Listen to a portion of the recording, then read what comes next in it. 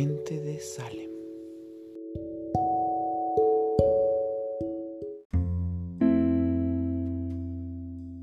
Libre una vez más, corre desesperado y aturdido al escondite nuevamente, donde el confort es embriagante y la avaricia le sacia el espíritu. Una bola de pelos por aquí y otra por allá. Un trago de leche le nutre las entrañas. ¡Qué dicha la de haber salido intacto con mis 7 vidas!, se dice a sí mismo. ¡Uf! ¡Qué buena fortuna la de ser yo! Bienvenidos a una nueva sesión titulada El maniático del ático. Yo soy Ángel Insuasti y si estás escuchando esto es porque tu dueño hizo lo imposible para traerte aquí. Soy más que un veterinario, soy tu terapeuta, así que comencemos. ¿Te ofrezco un trago de leche fría? Así está mejor. Salud. Sé que este lugar es muy extraño y que no te gusta experimentar cosas nuevas. El ambiente de los hospitales me revuelve el estómago a mí también, pero tan solo es mi oficina. Recibí en tan poco tiempo miles de llamadas. Hiciste una escena otra vez. La enfermera, el doctor, el portero, la secretaria, el chofer. Todos tienen una historia que contar. Una historia desgarradora. Entiendo que la visita al veterinario no sea la más cómoda para ti. Ser el centro de atención donde personas que no conoces te abracen, te den cariño, te digan que eres lindo, tierno. ¡No! Tantas cursilerías que te revuelven las entrañas. ¿Y para qué? Para que luego se abalancen sobre ti con todas esas patrañas pretendiendo que así te van a tener dócil y cuando menos te lo esperes, ¡boom!, te inyectan. ¡Uah! Una experiencia muy desagradable, lo entiendo. Ser gato no es fácil, lo entiendo. Pero si algo he aprendido en todos estos años de compartir con mis niños, es que hay nobleza en tu corazón. ¿Recuerdas cuando llegaste a casa? Tan solo eras un gatito. ¿Recuerdas la cajita de zapatos improvisada como camita donde dormías? ¿O aquellos días en donde mamá te acurrucaba dentro de sus cobijas? Recuerdo haber escuchado a mamá decir que no parabas de ronronear de la alegría, además de muchos miaus por aquí y por allá. ¿Recuerdas que mamá te llevaba a todos lados en su mochilita con ventana y que te gustaba ser el centro de atención? ¿Y qué decir de papá? Hasta él, que no era muy cariñoso, hacía de las suyas para compartirte pedacitos de su jamón mañanero y demostrarte así su cariño. ¡Qué buena fortuna la tuya, eh! ¿Recuerdas que cuando creciste eras la adoración de los niños de la casa, el bebé nuevo? Hasta dormías en la panza del sabueso de la casa, a quien a veces le jugabas bromas y papitos humanos lo castigaban por tu culpa. Las bromas eran de cariño, decías. ¿Cuándo te volviste frío e indiferente? Ya la atención no te importa, las riñones te perturban, la leche fría y amarga se volvió tu mejor compañía. ¿Por qué?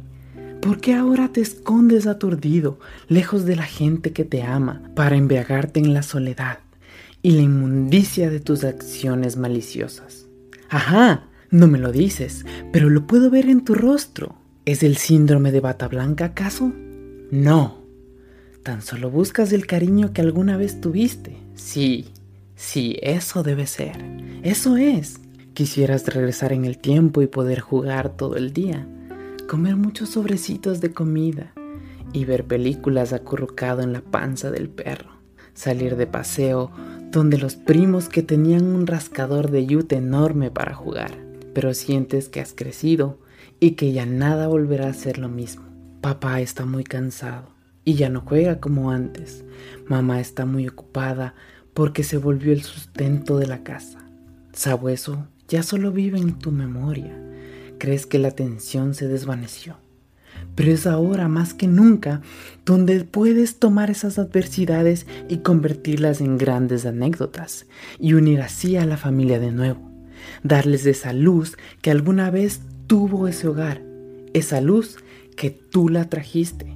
Tienes sobrinos ahora que dependen de ti. Tienes grandes historias y una actitud muy noble que te llevará muy lejos, mi pequeño.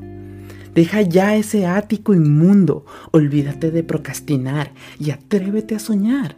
Atrévete a ser la luz que a tu vida y a la vida de los que amas les hace falta.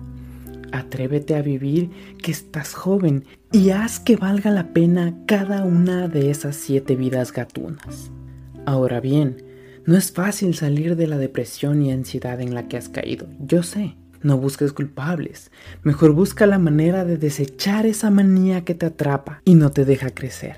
Medita, haz deporte, busca un hobby. Recuerdo que me dijiste que querías recorrer ese nuevo balcón donde los gatos iban a admirar la vista de la ciudad y que sería un buen deporte para los sobrinos, dijiste. Recuerdo que dijiste que papá tejía y que a ti te gustaba acompañarlo y que eso le calmaba las dolencias. Recuerdo que decías que mamá empezó una nueva serie de gatos egipcios y que te gustaría verla junto a ella.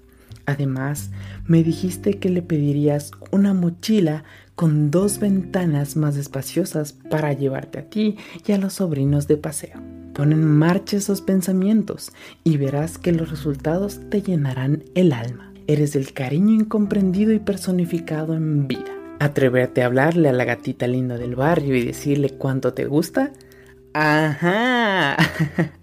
A eso me refería. Atrévete a soñar. No dudes en volver las veces que sean necesarios, mi querido amigo. Aquí estaré. Esta sesión no será gratis. Tendrás una tarea por hacer. Compartirlo con tus amigos. Sé que hay muchos más allá afuera que necesitan mi ayuda. Y te agradezco por compartirlo. ¿Y la visita al veterinario qué? Ah, no, de eso no te preocupes. La próxima vez dile a tu mamá que te dé estas pastillas 1 hora antes de ir y te relajará como un bebé. Disfruta del viaje, mi pequeño. Estás en perfecta salud. No olvides que eres muy especial. Para concluir esta sesión, les comparto esta frase muy profunda de Ernest Hemingway, novelista americano. Un gato tiene una honestidad emocional absoluta. Los seres humanos, por una u otra razón, pueden ocultar sus sentimientos, pero un gato no. Gracias por compartir este día conmigo.